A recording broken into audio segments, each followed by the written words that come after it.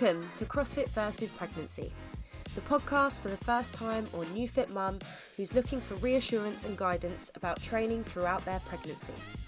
I'm Meisha, a coach who went from competitive bodybuilder to CrossFitter to expecting first-time mum all in 18 months. Having searched through what feels like the entire web for do's and don'ts, I realised that the best way I could prepare for a CrossFit baby would be to speak to those with first-hand experience and share mine week by week.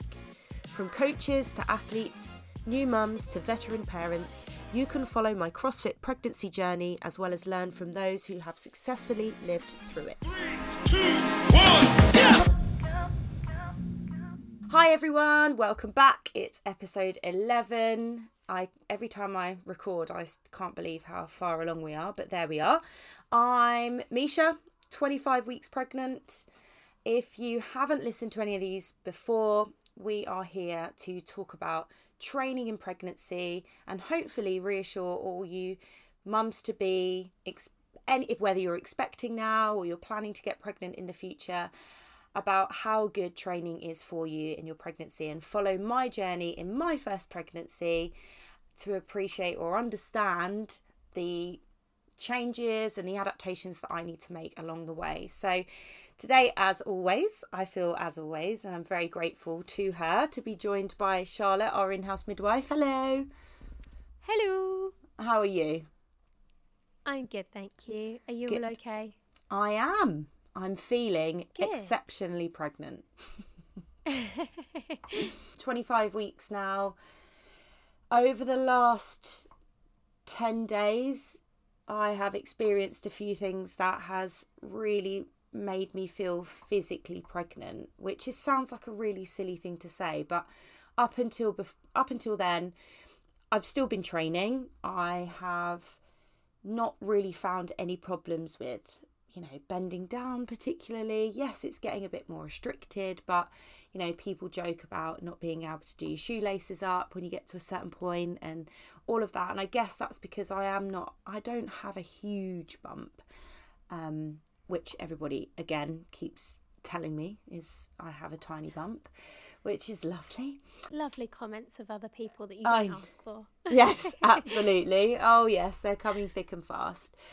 But yeah, so basically, to give you a little rundown, last week I took a trip across country from Hereford to Hertfordshire. I live in Hereford, my family live in Hertfordshire. And the following day, my mum and I took a trip into London. We were going to see a West End show. And we, as you always do, I think, when you go into central London, we did loads of walking. And because I walk my dog twice a day and I'm very active, and even when I'm working, I try to take breaks and walk around regularly. It didn't even cross my mind that physically I would feel pretty tired. So we must have been walking for, on and off, round shops, etc. for about 4 hours. And that's by the time, right.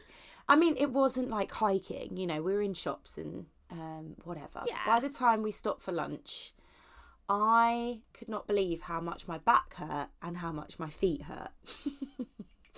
And it was really the first time that I've felt the effects of being a bit heavier. Obviously, my pelvis is in a different position.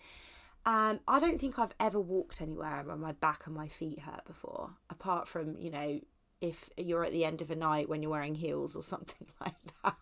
But yeah, and you're otherwise, like, I need to sit down now. Yeah, otherwise it was a real, reminder that actually my body is not as capable as it was. And as much as I think walking is something that is super simple, my body is really changing. My centre of gravity is completely changed and will continue to change. So after that, we then had to do slower walking, which my mum said, well, you've never done this in your life. So I'm normally quite a fast-paced walker, and I've had to keep saying to her, we're going to have to slow down a bit.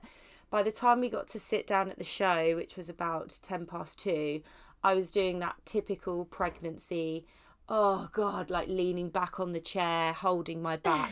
Felt like such a stereotype. And because I'm aware that compared to other women, certainly women having their subsequent pregnancies, I don't have a huge bump for where I'm at in my pregnancy. I'm pretty much I'm almost 6 months now, which is crazy to say. So now I think to other people, it might have looked like I was being a bit dramatic, but it felt it was the real first reminder that my body is really changing. And then on the way home on the train, my mum is grey-haired, although she's totally fit and totally active, and she's not an old lady. Lots of men were standing up on the train to let her sit down, and my mum was like, no, I'm not sitting down, she needs to sit down. And they'd kind of like, you know, it was a busy train, so they'd only see my head and they'd think, what? Why is this older lady trying to get this young girl to sit down? Anyway, well, on one train I couldn't squeeze past anyone. I tried to like suck. You know what you normally do, you like think, I'll squeeze past, suck in, stand up tall.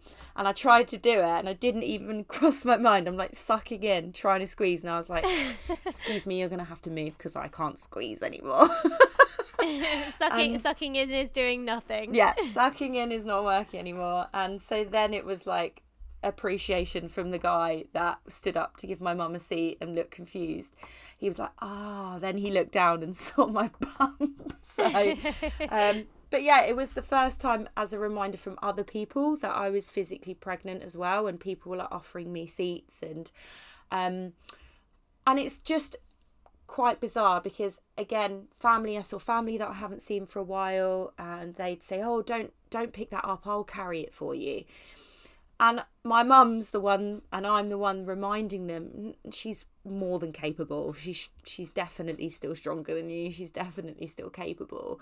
But there is definitely a shift when people can notice you're pregnant and feel like they need to look after you more, let you, just let you relax more, not encourage you not to lift anything, those kind of things. And I still don't feel like I'm at a point where I want people to do those things, because I mean, I'm still in the gym, I'm still lifting plenty of weight. So but yeah, it's so for the last week or so I physically felt different, and whilst I was away I didn't train at all, and it was a conscious decision. When I normally go home to visit my parents, there's a gym that I would attend, and I love it.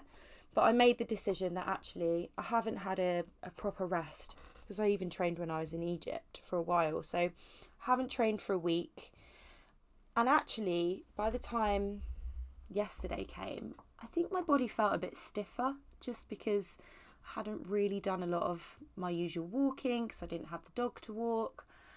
And it just gave me a reminder when I hit the gym for the first time in a week today, how much my body appreciates movement.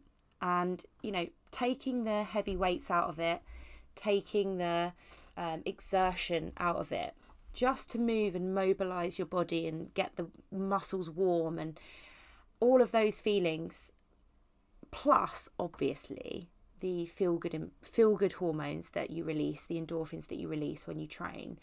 It just gave me a huge reminder of why I exercise. And I think something that was really nice is going back to exercise didn't feel like a chore. It felt like something that my body really wanted, it really needed. And again, just as I'm coming on the podcast today, gave me another reason to encourage women, amongst other things I'm going to share today, to really move and, don't just walk. Do something that is a bit challenging, is slightly strenuous, gets the muscles moving, gets the muscles warm, gets you a little bit out of breath. Not excessively, but a little bit, because it makes you feel good. It makes your body feel good to move and to just, ultimately that's it, just to move makes your body and your mind feel so much better. So for those mums out there that are a bit scared of exercise and they're feeling all the aches and pains and their back sore and their feet are blowing up, think about the circulation. Think about so many things. But trust me, having taken a week off, which wasn't a bad thing, to going back today, it felt really, really good to move my body. So if that wasn't a reason for me to get back to exercise, well, now I'm fully invested again. So it felt good. So what I wanted to ask you, Charlotte, today was, I have my next midwife appointment later. When do I have it? Is it today or tomorrow? One of the two. I think it's my 25-week checkup, and I have absolutely no idea what's to come. I'm coming up to, I think I'm about 4 weeks away from my second trimester ending. And I'm pretty sure from here I have more frequent appointments. So can you tell us a little bit about what these appointments are for, and what I'm going to find out from them?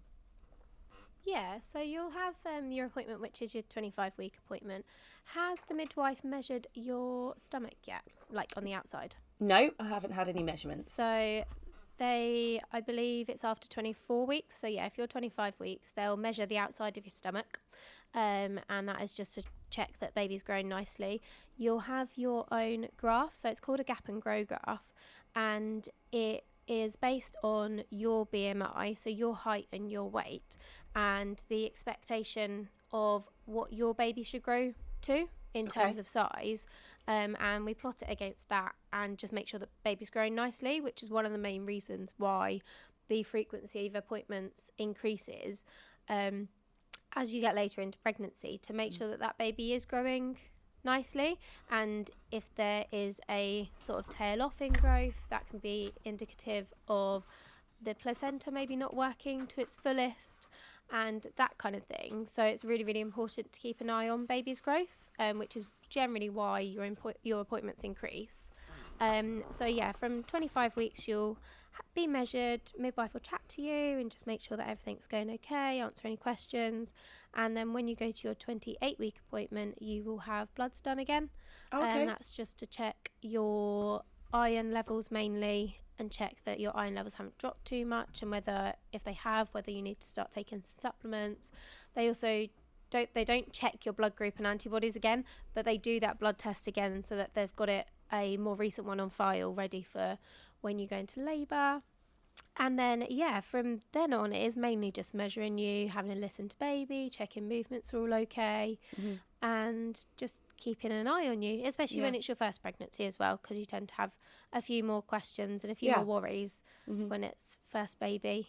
Definitely. Well, I've got my check-in card here for my midwives, and really nicely she's written all the way along the top the appointments that I'll be having. So I have your initial one, which is your booking one, and then you have your dating scan, which is around 12 weeks. Then you have 16 weeks, 25 weeks, which is what I'm having, I think it's tomorrow, 28 weeks, 31 weeks, 34 weeks, 36 weeks, 38 weeks, 40 weeks. So yeah, it goes from 3 weeks for the next 2, for the next 3, and then up to 2 every 2 weeks after that. So, and hopefully you won't need a 41 and a 42-week appointment. Hopefully. Fingers crossed. I'm still convinced. So I'm due at the end of January. There's just been something in my mind since the day they dated. They gave me my due date, that I think it's slightly out. I think I'm going to have a February baby. It's just knowing when I think I ovulated, those kind of things. So yeah, I'm kind of already fully prepared for having a late baby. So having a bit of time to wait, a bit of twiddling your thumbs time. Yeah. Well, hopefully not too long. Too long. So the other 2 questions that I had, which I have no idea about. Number 1, what is happening to the baby at this point? Now, I'm pretty confident as we get into the 3rd trimester, the baby is just putting on weight. But I imagine, although I don't know, at this point, there might be some more developmental things going on in the 2nd trimester. So what's going on with the baby now? Yeah, so from between 24 and 28 weeks, there is still developmental things going on. The main thing that the baby is doing is now starting to gain fat. The baby is starting to gain a layer of brown fat. So brown fat is the really high sugar energy fat that babies need, and it's actually why, when you hear of stories of babies that are born and then just left on the side of the road and they're left there for a few days and they survive, it's because of that brown fat layer that they start to develop around sort of 24 to 28 weeks. which is their energy source, and it's their energy source during labour and straight after birth as well, which is quite interesting. Yeah, really interesting. So do we not have brown fat as adults? Because I know we have white fat as adults. I think to some extent adults probably do have a very small amount of brown fat, because you can obviously survive for quite a few days without food. Sure. Which is when your body goes into using up fat and protein sources. Yeah. Instead of just normal energy sources. But yeah, it's babies have a lot higher stores of brown fat than we definitely do as adults. Interesting. And also your baby's hearing is now developing properly, and they can actually start getting startled by loud noises, which is really interesting. And they are also starting to open their eyes as well, which is really sweet, I think. All of those things is pretty fascinating when you think that the baby is essentially inside you. They don't have breathing opportunities. You know, we're not built to be underwater or in fluid or anything like that, but as a baby they can still open their eyes and blink and all of they those do things. actually start breathing.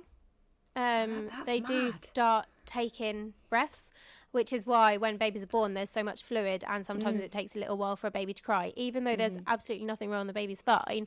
It's just they have to cry to get rid of that fluid out their lungs to be able to breathe clearly. And also you'll find after birth baby will be a bit snotty, and it's not because they've got a cold. Loads of women say the baby sneezes or like is snotty and they're like, oh, my baby's got a cold already, and it's like, no, your baby hasn't got a cold already, don't worry. It is just that fluid that's in their lungs from where they've taken a couple of breaths inside, and they just need to get rid of it. So that's that they amazing. Can breathe without So the fluid. so interesting, and just hearing about that is just so exciting. And I'm still, thankfully, quite a way away from having baby. Actually, since we last spoke on the podcast, I think we spoke around just as I got back off my holiday. So I was about 21 weeks. So now I'm 25 weeks, which 4 weeks later, pretty substantial amount of time in terms of development. I have really noticed a pattern in my baby's movements, and they're much stronger now. I, for the first time a couple of weeks ago, saw the baby moving externally. So I could see it wiggling around through my t-shirt, exciting. Which was weird. Has Ollie seen it? Yeah, seen it. Aww. And the baby is most active. There's a couple of times throughout the day that I can predict it. Like, actually, at this sort of time, I've been training, I've walked the dog, I've had some food. I normally sort of settle down to work anytime between sort of 9 and 10 o'clock. And that's when I seem to sit down, that seems to be when the baby is most active. Whether it's because I can feel it more, I'm more tuned into it, or when I'm moving, maybe I'm rocking it to sleep. Maybe you can answer that, Charlotte. Yeah, so it's really difficult because, like you said, sometimes it's, are you noticing it more because you've sat down?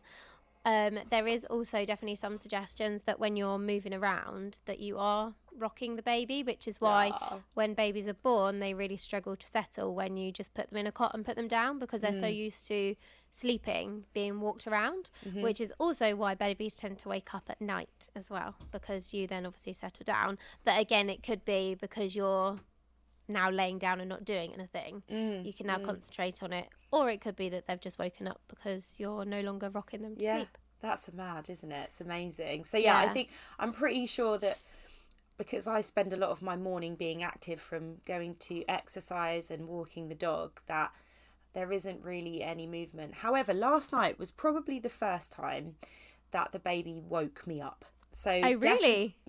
Definitely getting bigger, definitely getting stronger. But yeah, another thing about the listening thing was very early on, somebody said to me that there'll become a point where the baby can hear you whilst it's in the womb, and there is a special book that you can buy which has shown to increase neurological development and behaviours to read to the baby, and it's actually by Dr. Seuss.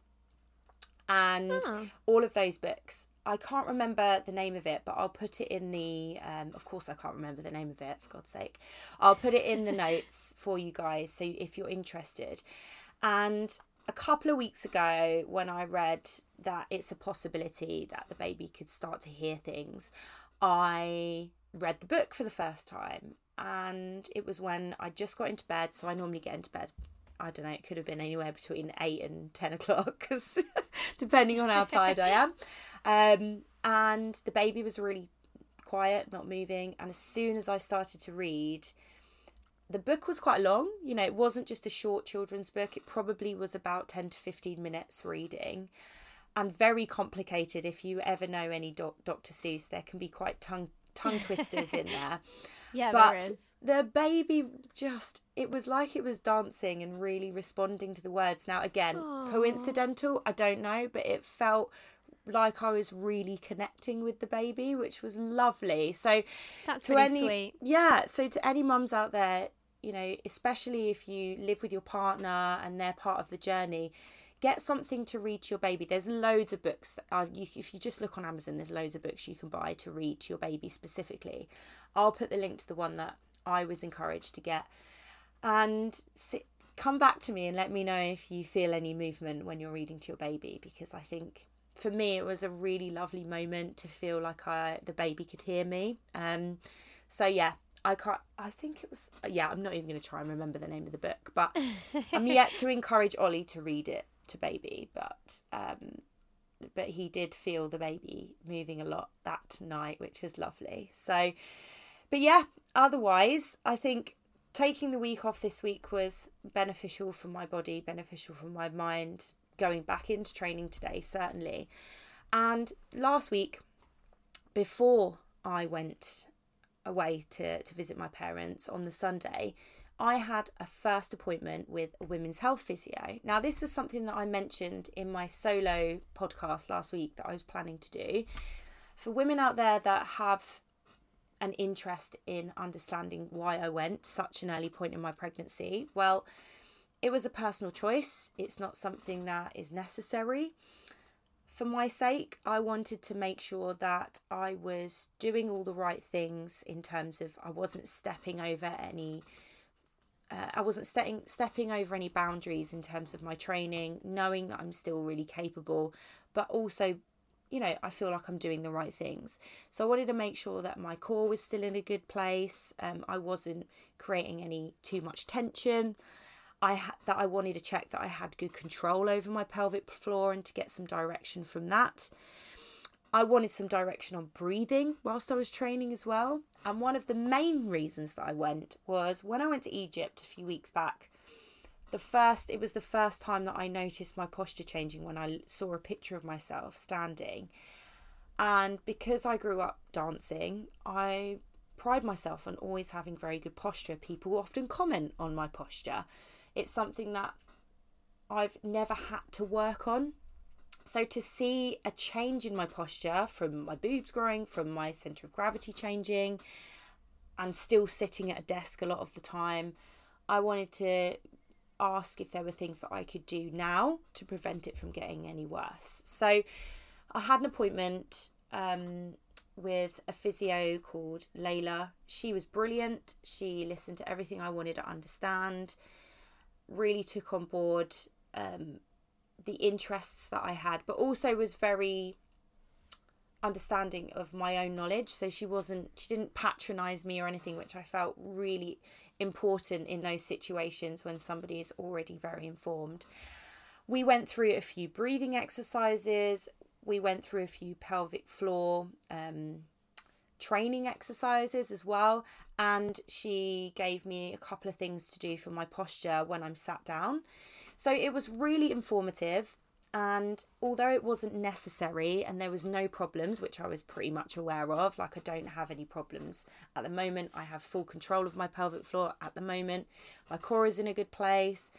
For me, it was more of a reassurance appointment. And women I know have been to see women's health physios later on in their pregnancy around ab separation, and then post-pregnancy, post-birth, again, just to encourage or to understand a little bit more specific rehab for that core, for the pelvic floor, for your abdominals.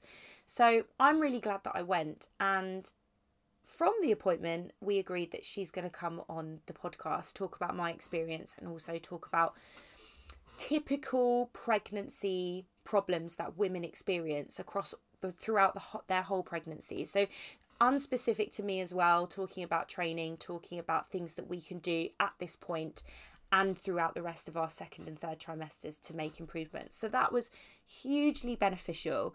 And I know, Charlotte, when we last spoke, we spoke about diastasis recti, if I can say it, and what the NHS recommend or discuss with their patients, with their pregnant ladies.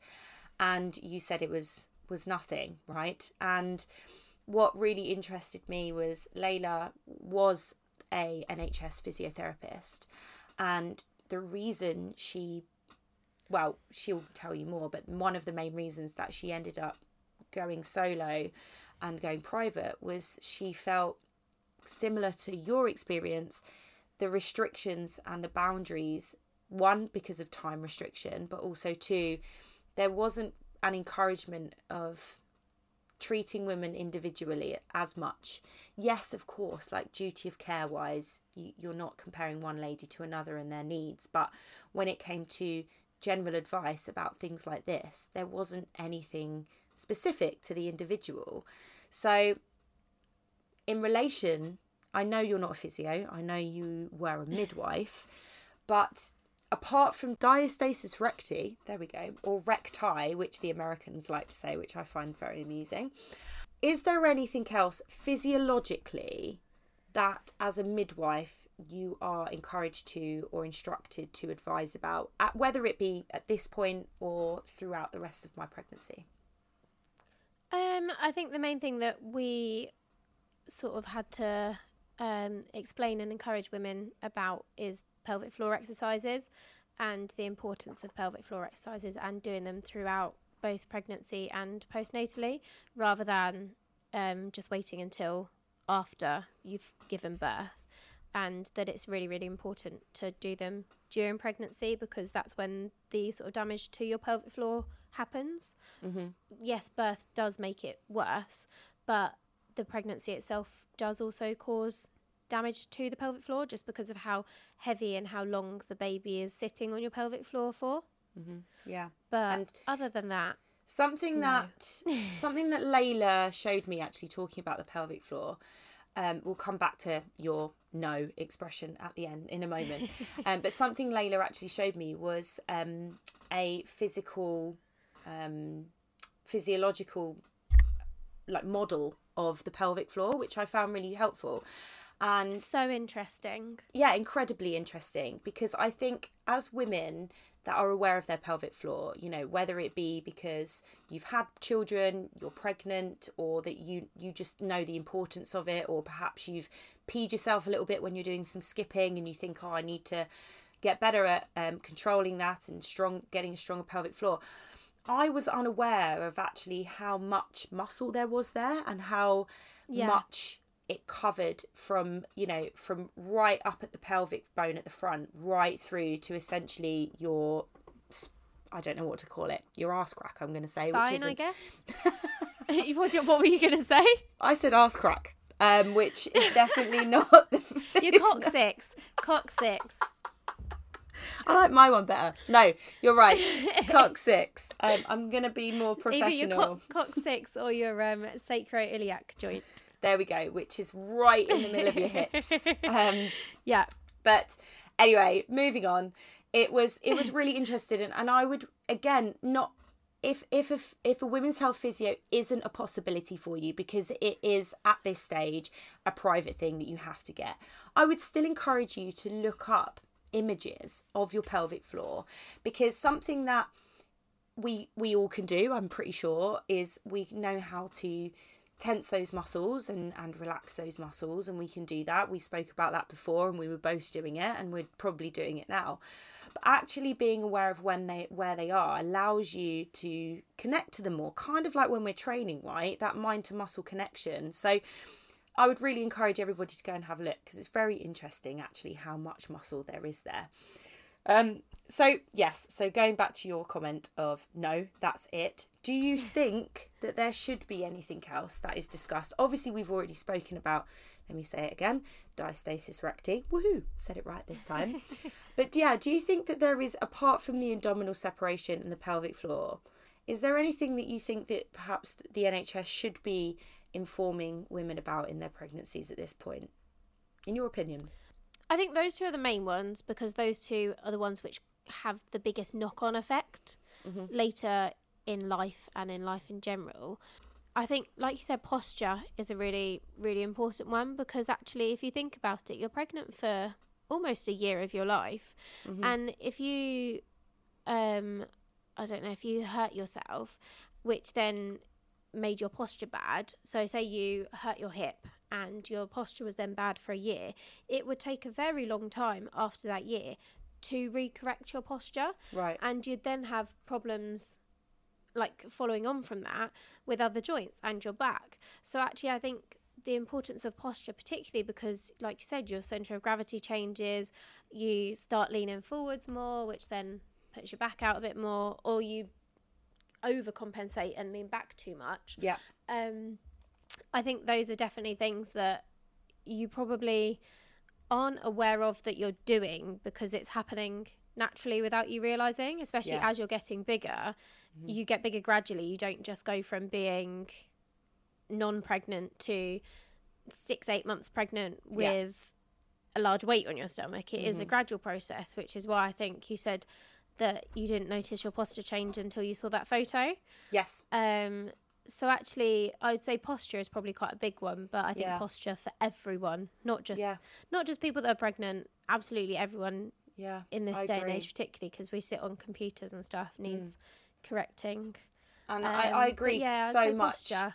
I think actually, from my point of view as a coach, as a fitness professional, posture can be a huge inhibitor of progress when it comes to aesthetic, when it comes to performance. Oh, really? Huge, absolutely. I didn't know that. That's really interesting. A couple of reasons. One, it means that there is a severe imbalance. People aren't connecting to the muscles that essentially create good posture, whether it be core, whether it be certainly around your shoulder blades and your upper back. And again, mostly you're absolutely right. It's related to the current day, the way in which we live in a culture that is a sitting culture most of the time, but also not just our upper body, which people kind of think that that's going to be the main cause, and our core. When we sit a lot, we don't engage or fire a lot of our lower body muscles correctly, which can also subsequently cause poor posture. So specifically, if anyone is sat down now, or perhaps you're walking, the majority of people will utilize their quads, so the front of their leg, more than the back, and that's again just from the hamstrings and the glutes being in a relaxed position when we sit down.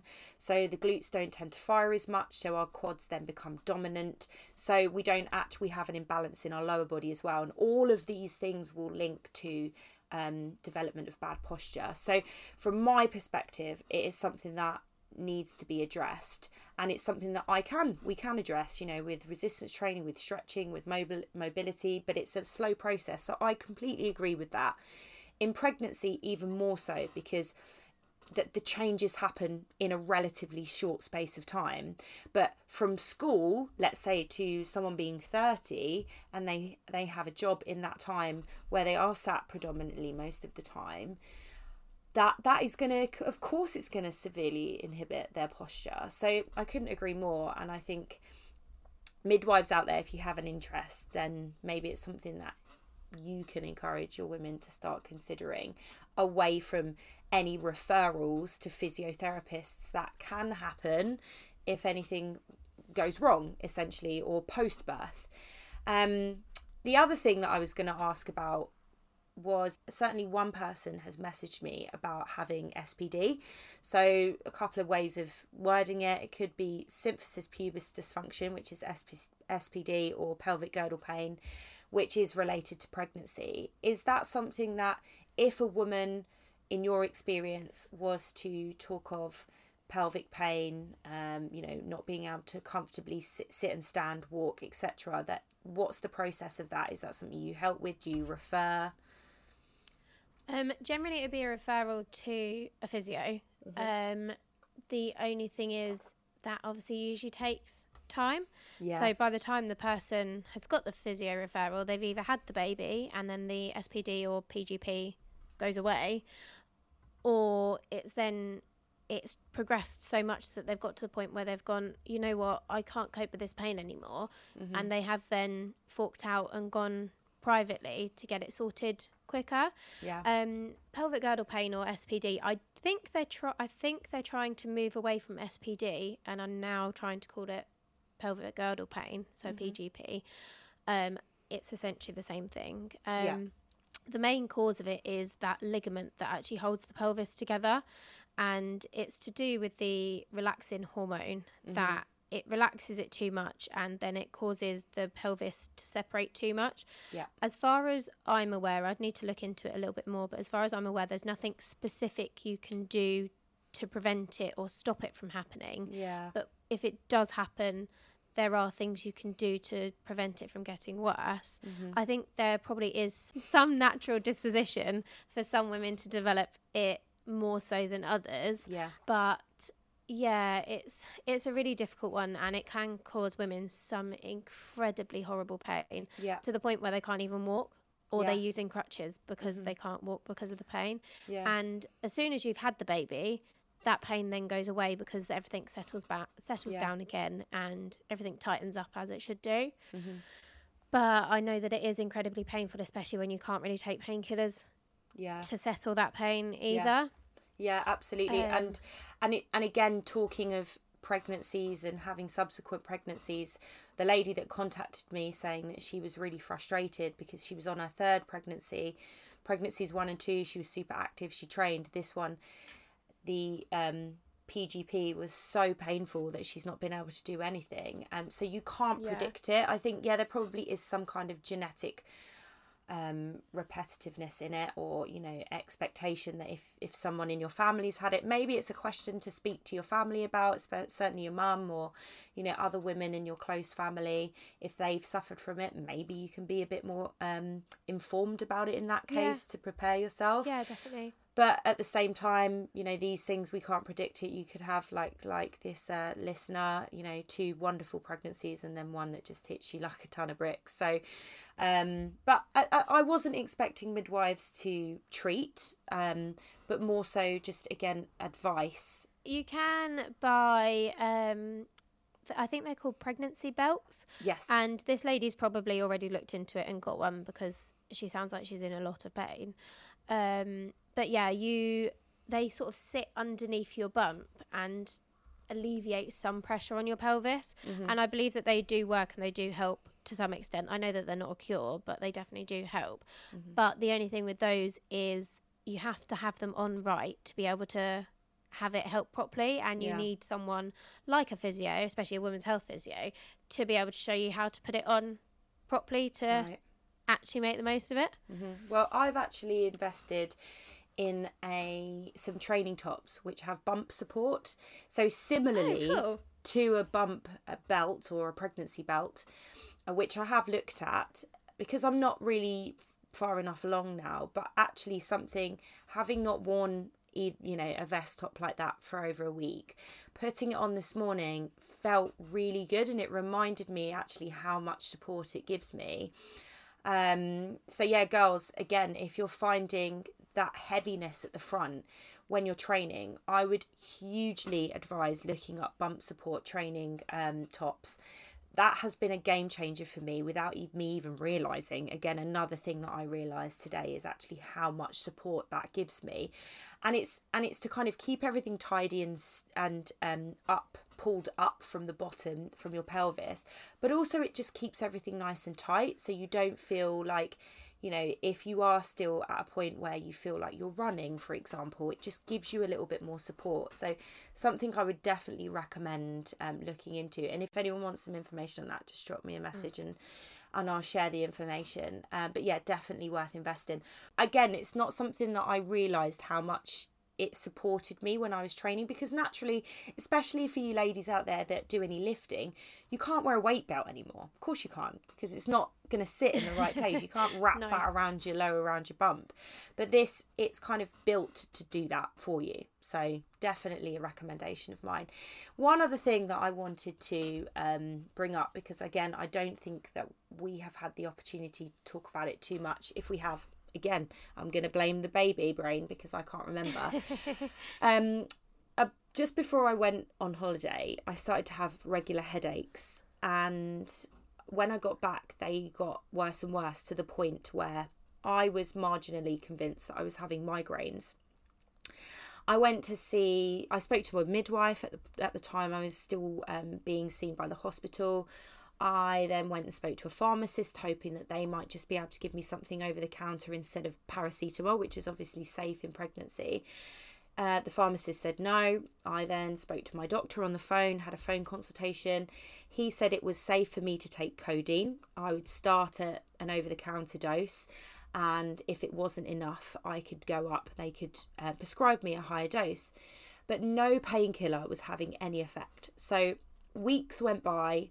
I have had migraines a few times in my life related to periods, which I know they can be heavily related to hormonal changes, mostly, for women, certainly.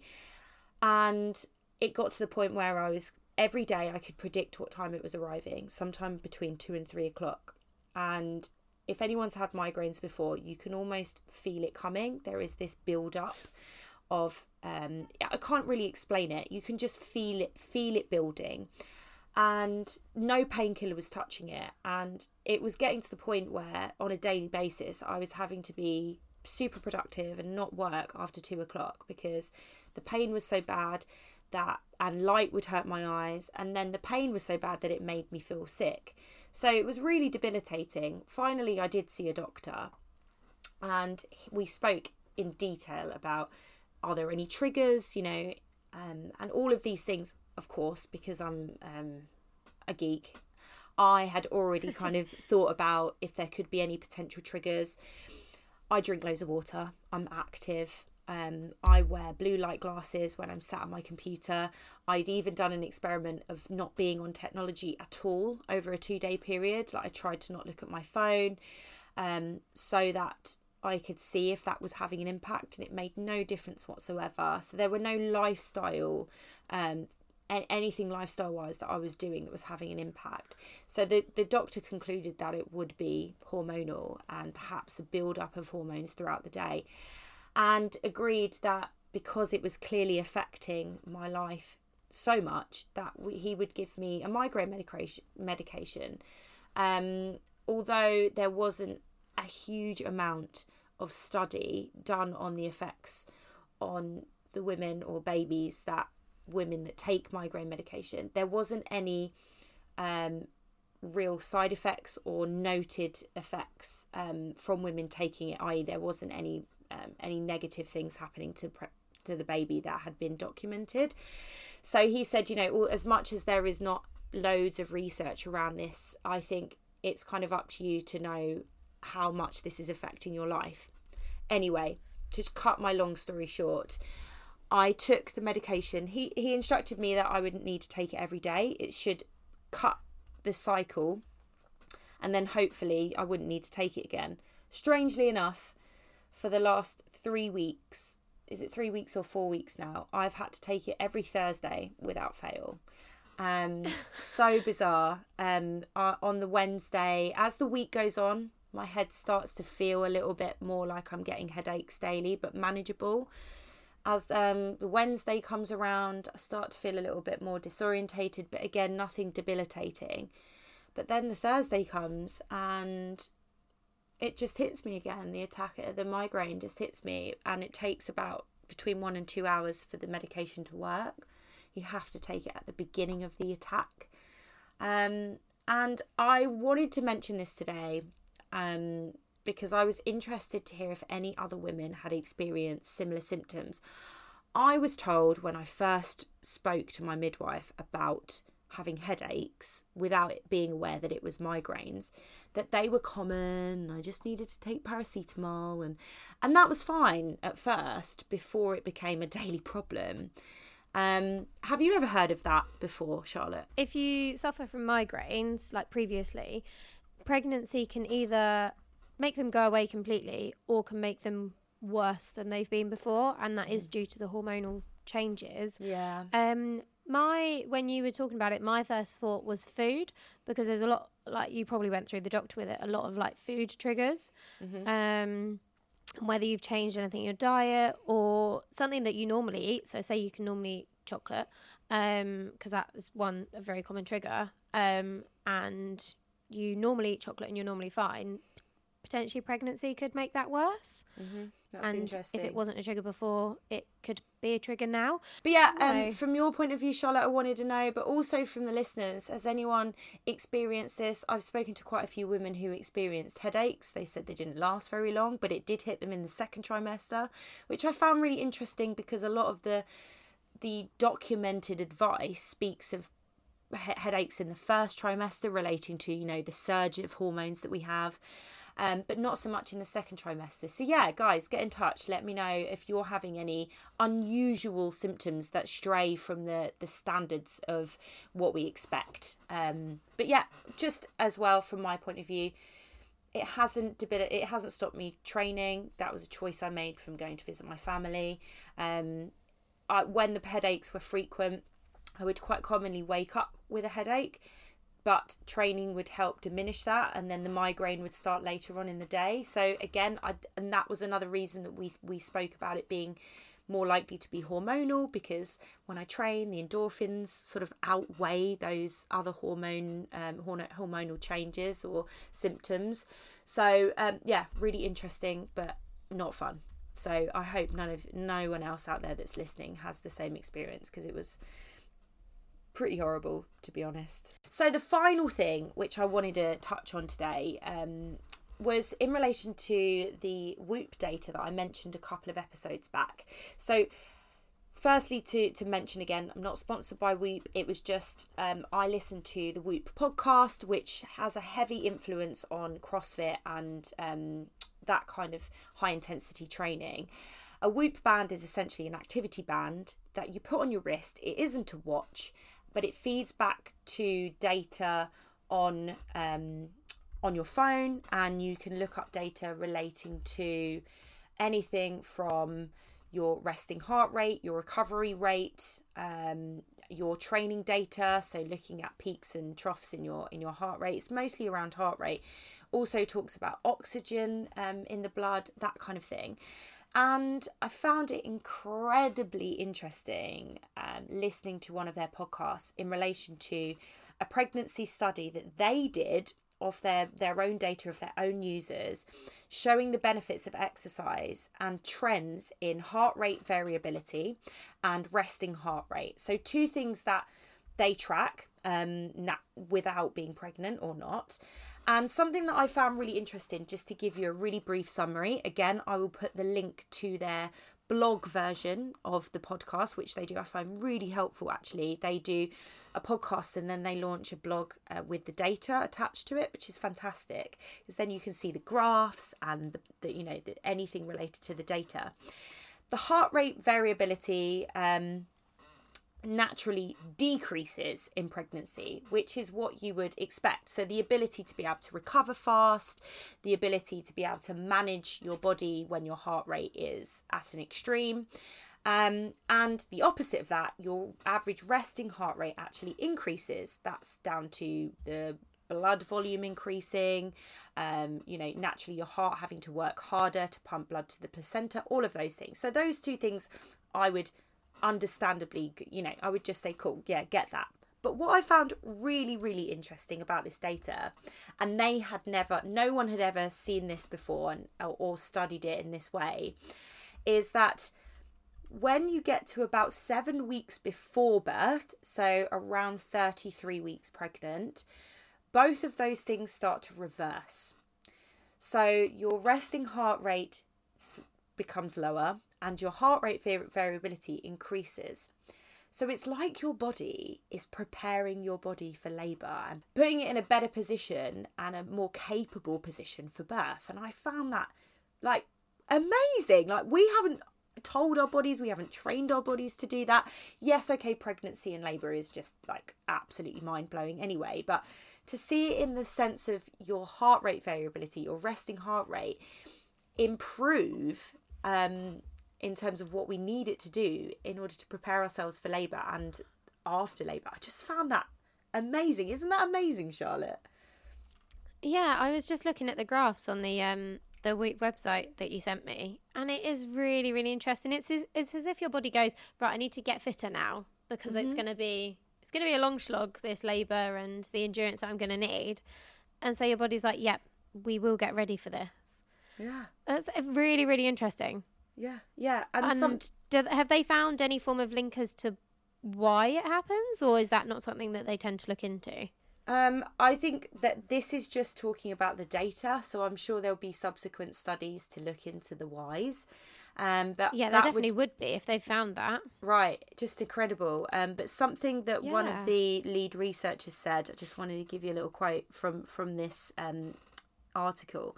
The guidelines for pregnant women around exercise have changed, but not in a wide scale or well-known way, this is why we're here, obviously, Charlotte, to talk about this, to give people this information that isn't fed through to the government and, health practitioners and things like that.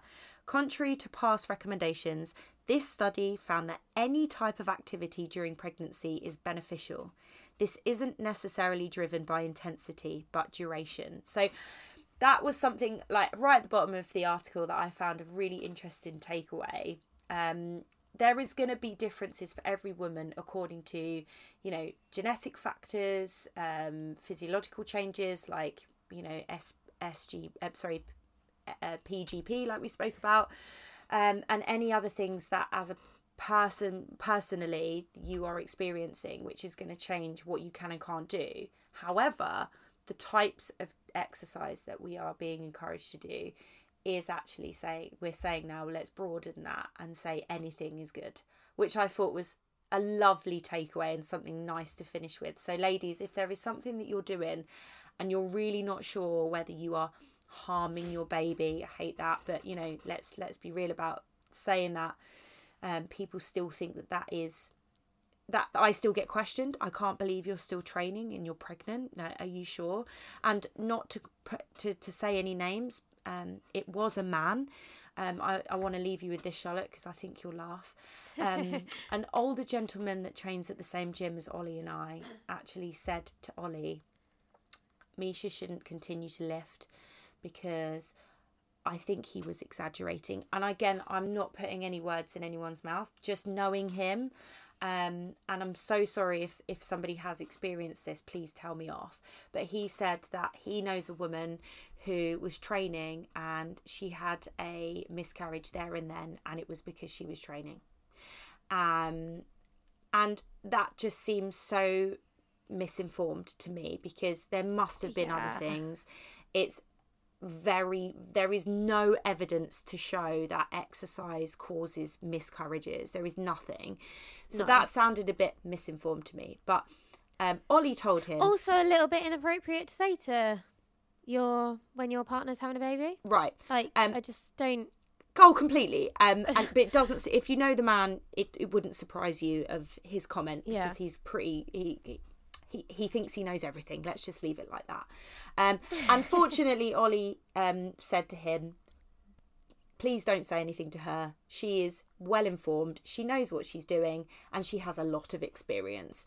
And that shut him up. So, Ollie Good. said all the right things. But yeah, I mean, from that perspective, it is still so uninformed in the general population, something that I spoke about last week heavily on my solo podcast.